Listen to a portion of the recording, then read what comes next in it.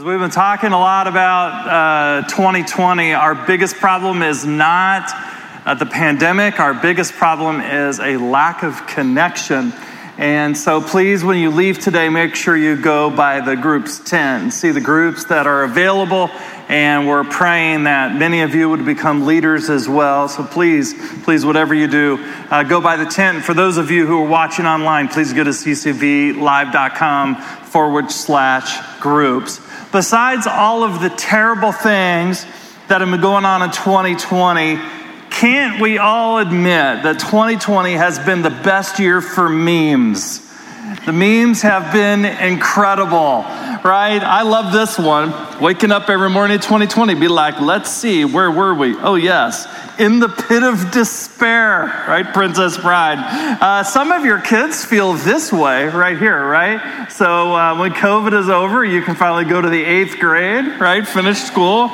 Every parent right now feels like this, right, making that face right there. And that's because if 2020 was a math problem, if you're going down a river at 2 miles an hour and your canoe loses a wheel, how much pancake mix would you need to reshingle your roof, right? That's how much sense 2020 makes. I love this one. Oh, great. NASA says an asteroid is heading our way right before the election.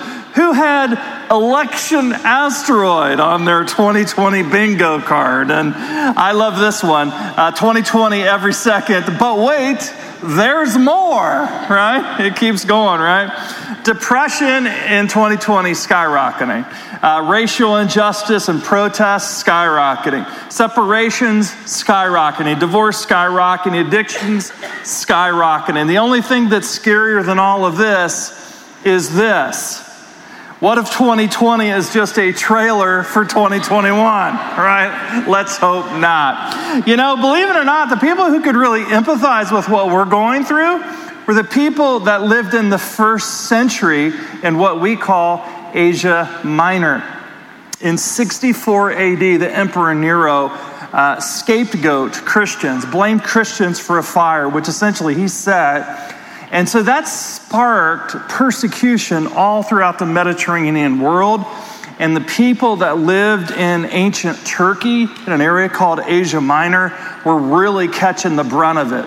So the Apostle Peter fires off this letter, which actually is a sermon to be spoken out loud in the churches. He sends this sermon letter with a bunch of carriers, and they go through Asia Minor on this route from Pontus, Galatia, Cappadocia, over to Asia, over to Bithynia, encouraging people to fight to the finish, not to give up. And so the passage we're going to look at today, last week we looked at the introduction to 1 Peter. Today we're going to look at the first piece of advice that Peter gives. And what I see is 3 actual concrete pieces of advice. And so I have a question to ask you. If someone came up to you and said, I need you to tell me something that would give me strength and keep me going in the midst of all of this, what would you say to him? This is Peter's answer. Therefore, with minds that are alert and fully sober, set your heart on the grace to be brought to you when Jesus Christ is revealed at his coming. As obedient children, do not conform to the evil desires you had when you lived in ignorance, but just as he who called you was holy, so be holy in all you do. For it is written, be holy because I am holy. Since you call on a Father who judges each person's work impartially, live out your time as foreigners here in reverent fear. For you know that it was not with perishable things such as silver or gold that you were redeemed from the empty way of life handed down to you from your ancestors. It wasn't in silver or gold that saved you from your sins, but with the precious blood of Christ, a lamb without blemish or defect. He was perfect.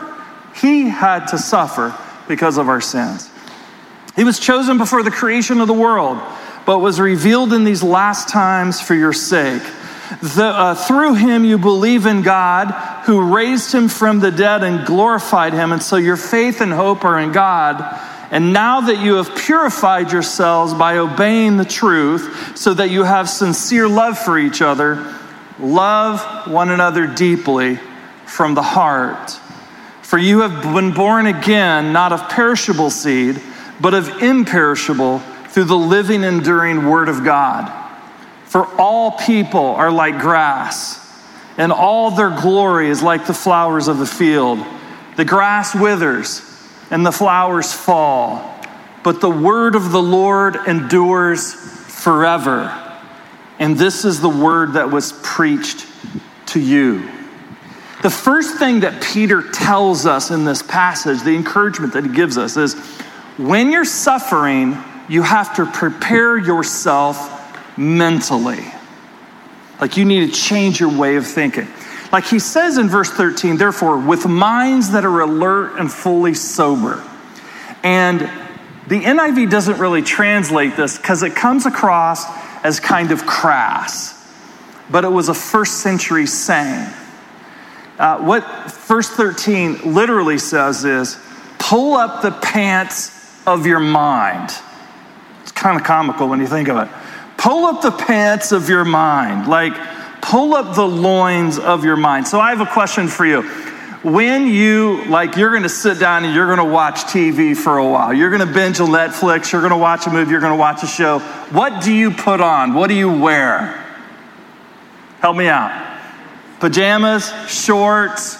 Are there any guys in the room that unzip their pants a little bit? Raise your hand if you do that. You unzip your pants a little bit? You do? Okay, you're going to go to hell. Okay, so, right, guys might do that, right? Especially if you don't have kids at home. I'm going to unzip my pants a little bit, right? And what Peter's saying is if you unzip your pants a little bit, or you're in pajamas, or you're in shorts, whatever it is, and you hear a big clanging noise out in your garage or outside of the house, you're going to get up and pull your pants up. You're going to gird your loins. You're going to prepare yourself because you're going to go out and you're going to fight, potentially, to protect your home. And that's what Peter is saying, is that Christians up to this point have been in a relaxed state. No one has treated them any differently. Then Nero turns around and starts persecuting Christians. Now suddenly everybody's persecuting Christians, and so they have to change their thinking. They have to pull up the loins of their mind. In other words, so the 1982 version of the New International Version, I think, translated this the best. They said, prepare your minds for action. You need to think differently. The first task of going to war on suffering is preparing your mind for battle. And what we have to do is fix our thinking and understanding of what we can and cannot change. And let me tell you specifically what I mean by that. The Stoic philosopher Epictetus said, in life, our first job is this: to divide and distinguish things into two categories. Externals I can't control. And then the other category is the choices I make with regard to them that I do control. And I have found that many Christians have never really pulled up the loins of their mind, and so they get caught off guard when difficult things come. So Marcus Aurelius, the Stoic philosopher, used to talk about the inner citadel. Like inside of you, there is this place that you can go that it doesn't really matter what happens to you. You can lose a job, or you can have difficulty in a relationship, or you can have a sickness, whatever it is, or you can be in the middle of the pandemic, that there is a place inside of you that's still, that you have learned that you can't control all of these externals. And this is what Peter is saying, that in the midst of this suffering, by girding up the loins of your mind, what essentially you're doing is you're creating two categories. Like, there are the people that are mistreating us. I can't control that. But what I could do is I can control my response. So the great theologian Reinhold Niebuhr put it this way, and AA basically has adopted this saying: God, grant me the serenity to accept the things I cannot change. Some of you know this right by heart.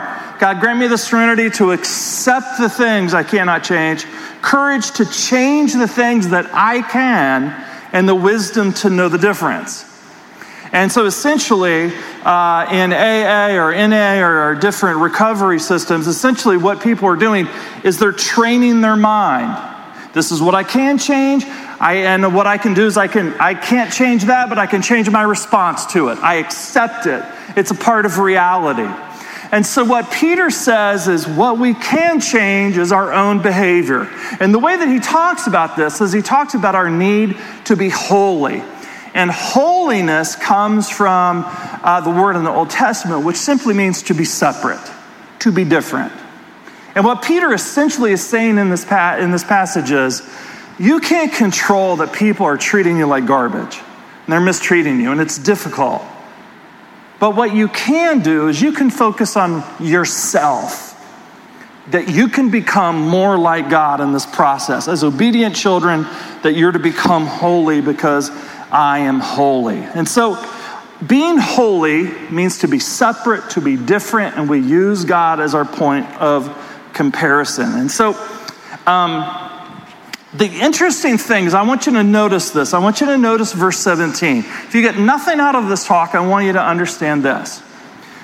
Peter says the motivation for wanting to change our sin, the things that we do that are broken, is to understand what it cost Jesus to pay for that sin, okay? So look at what it says. You know that it was not with perishable things. Basically, when you were saved from your sin and you became a Christian, it wasn't because you shelled out a bunch of cash and made it rain. It's because Jesus had to die to pay for that sin. Let me give you a perfect example of this. We have a 6-month-old puppy named Meadow. Meadow is an absolute sweetheart. She is the most loving puppy. She's a cuddly puppy. She's an absolute sweetheart. This is us cruising around in my Jeep. So I've got a whole strap, she's all in, but she wants to be right there with me, even though she has this harness and that sort of thing. This morning, she came at 5 in the morning. We usually get up early, about 4 in the morning or 5. And she's like, hey, let's do this. And I'm trying to sneak out. And she's like, hey, let's do this. So we go out early in the morning. And she comes in, and all of a sudden, she's foaming at the mouth. Have you ever had a dog do this? I was petrified. Just foaming at them. I'm talking foam falling out of her mouth. And all of a sudden, she starts vomiting everywhere. Like everywhere, she's vomiting and foam. And it was just, I freaked out. I called the vet. The vet sent me to a specialty line for a vet that was in Norristown. And the vet said, did she eat anything this morning? And I said, I didn't feed her breakfast, but outside she picked up a toad, which is common where we live. She picked up a toad and threw it up in the air. And then she started laughing. She was like, I get this call literally once a day. Toads to dogs taste terrible. And so they salivate and they foam at the mouth to get this nastiness out of their mouth. And so I immediately took a toothbrush. I started brushing her tongue and her teeth and that sort of thing. And then all of a sudden, she started to do it again. And so she vomited, and then I went and I got like 3 or 4 paper towels, and I put it on top of the vomit, and then she did it again. And I got 3 or 4 towels, put it up here. This happened 7 times. And then I yelled out, and I'm going to cuss here, but I'm not actually going to say the word. I'll be like, damn! And I didn't say the word here, but I said the word there. And how many of you have ever said that word before? Raise your hand. Raise your hand. Going to hell. Going to hell. Going to hell. You're going to hell, right? I was just so furious at this stupid dog because she was mouthing this toad and she's literally throwing up 10 times. It's everywhere. There are towels everywhere over these barf puddles. And this is a 1st century Roman pilum. This is a spearhead. This is actually, I got this from an antiquities dealer. This is a Roman pilum that was attached to a wooden spear, and a Roman officer would carry 4 of these. And they were thin spears that they would carry with them. And if they were ever in a crowd, they could throw them real fast, or they could stab people with it. When we sin, what Peter is telling us that we need to do, whether you swore like me, and the Bible tells us in Ephesians 4:29, do not let any unwholesome talk come out of your mouth, but only what is helpful for building up others according to their needs. You sinned like me, or you did something else. What Peter is saying is, I want you to remember Jesus in the Garden of Gethsemane being betrayed and then handcuffed, taken to the guard area and beaten to a pulp, whipped, his back being shredded, almost to the point of unconsciousness so he couldn't carry the beam of his cross and someone else had to carry it.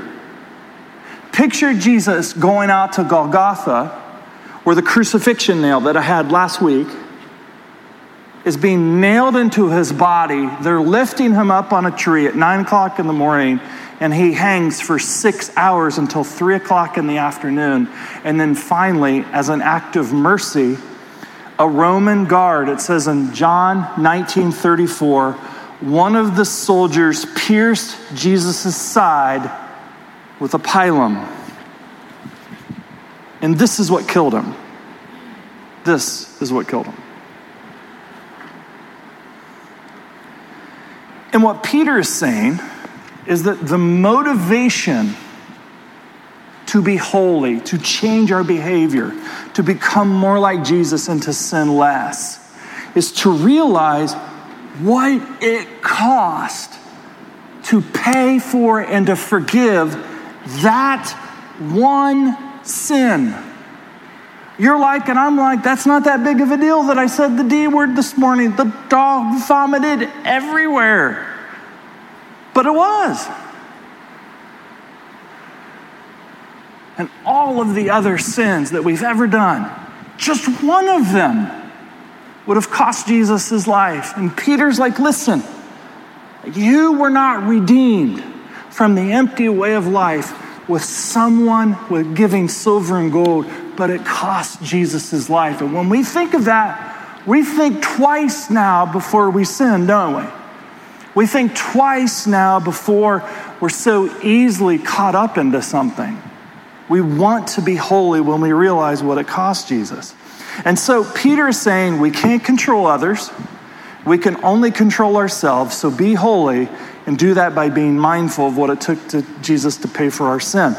And what we can't change then, Peter is saying, is other people. I want you to think, for those of you who are old enough, do you remember what Muslims were treated? How they were treated in the first 6 months after 9/11? Like, people were so worried that Muslims were going to come to this country and take over the country. Not after 9/11. They were treated terribly. Terribly. By some crazy extremists. And it was the same thing in the first century. All of a sudden, this suspicion grew in the first century for our brothers and sisters. Every earthquake, every famine, every sickness was blamed on the Christians. And Peter comes along and he's like, listen, you want to know what will change your perspective? Here's what will change your perspective. All people are like grass, and all their glory is like the flowers of the field. The grass withers and the flowers fall, but the word of the Lord endures forever. And you and I are like, I don't get it. Why should that change my perspective about other people? Now, I've been to Israel 3 times. In the winter, in the rainy season, you see these beautiful flowers sprout from the ground. Here is Dan the Man Reichel, our outreach pastor, standing in a field of flowers. You know, in the Sermon on the Mount, Jesus talks about the lilies of the field. There they are. That's in the winter. That's in January, February, March. April and May, it's beautiful. And you want to know what happens by June and July? This is what happens. The same fields. The flower and the grass, gone, burned up. And what Peter is saying is that you and I can't control our behavior, but we can control how we view other people and how we view our own lives. And we need to realize that our lives are like grass. It comes and it goes. Now, the people that were in Peter's community in those churches, they would have known that Peter is quoting Isaiah 40. Isaiah 40 was originally written to Jewish people who were in captivity in Babylon. In fact, in Isaiah 40, in that passage, God yells out, "Comfort, comfort my people, says God. Speak tenderly, Jerusalem." And Isaiah calls out, a voice calls out, "What shall I say? How do I comfort people?" And God says, "You tell them all people are like grass and their faithfulness is like the flowers of the field." In other words, they're here today and they're gone tomorrow. I've been criticized before, but I've never been criticized more severely than by another pastor when I lived in Ohio. It was the weirdest thing. Have you ever been criticized behind your back, like at work or by someone in the neighborhood, and you're like, what's going on? Maybe some of you have criticized me and you're going to hell. And so, but this guy was just so mean, like I didn't even know him. And I was like, I just kept hearing from people all of the terrible things he was saying about me. And then, you know what happened? He died. Let that be a lesson to you. Right? No, he was an old guy, right? So, but he was critical and then he died. And that's what Peter is saying, right? So that boss that made your life a living hell, eventually, what's going to happen to that boss is going to die. Your ex, some of you have been divorced, you have kids, you're like, oh, I love where he's going with this one, right? Your ex that was just a jerk, what's going to happen?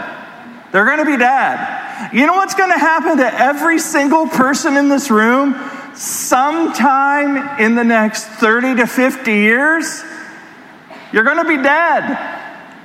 Gone. We're all like grass in February in Israel. We're like flowers in May. 2 months later, flowers are gone. And Peter is like, this ought to be what you're thinking about when you're suffering, when you're going through the pandemic, that I could die at any moment. Marcus Aurelius said, you could leave right now. Let that determine what you do and say and think. Like literally, there's no guarantee that the people that are watching and the people that are here today will be here next week. No guarantee. James said our life is but a mist. Here today and then gone. One of my favorite authors, Ryan Holiday, said, quote, "We may not say it, but deep down we act and behave like we're invincible, like we're impervious to the trials and the tribulations of mortality. That stuff happens to other people, not to me. I have plenty of time left." And so the great Stoic philosophers used to have a saying in Latin, memento mori. Remember, you are mortal. And Peter comes along and he tells his people, you're suffering, but man, your life is going to be over quick. And the people that are doing all the persecution, their life's going to be over too. Think and act accordingly. If you knew you were going to die 2 months from now, how would that change how you think, how you relate to people, what you're going to do today? If you knew you were going to be gone a year from now, how does that change how you think about the pandemic? The pandemic is the least of your worries. if you're not going to be here a year from now? If memento mori, if you're girding up the loins of your mind and you realize that I could not be here 4 years from now, it changes things. Heavenly Father, we're so thankful for what you're doing in our community, the connections that you're bringing about, but more importantly, as your disciples, you're changing our thinking. We can't change this pandemic, but we are responsible and we can change ourselves and how we respond. Help us to think like disciples of Jesus. Help to expunge from our minds and our worldview the inherited systems of thought that have crept in, and help us to gird up the loins of our minds so that we understand that our lives are but grass, like the flowers of the field. And let that perspective change us from the inside out. We pray in Jesus' name. Amen. Thanks for listening to Brian Jones Sermons. For more information and to find similar articles on this topic and more, please go to Brian's website at brianjones.com.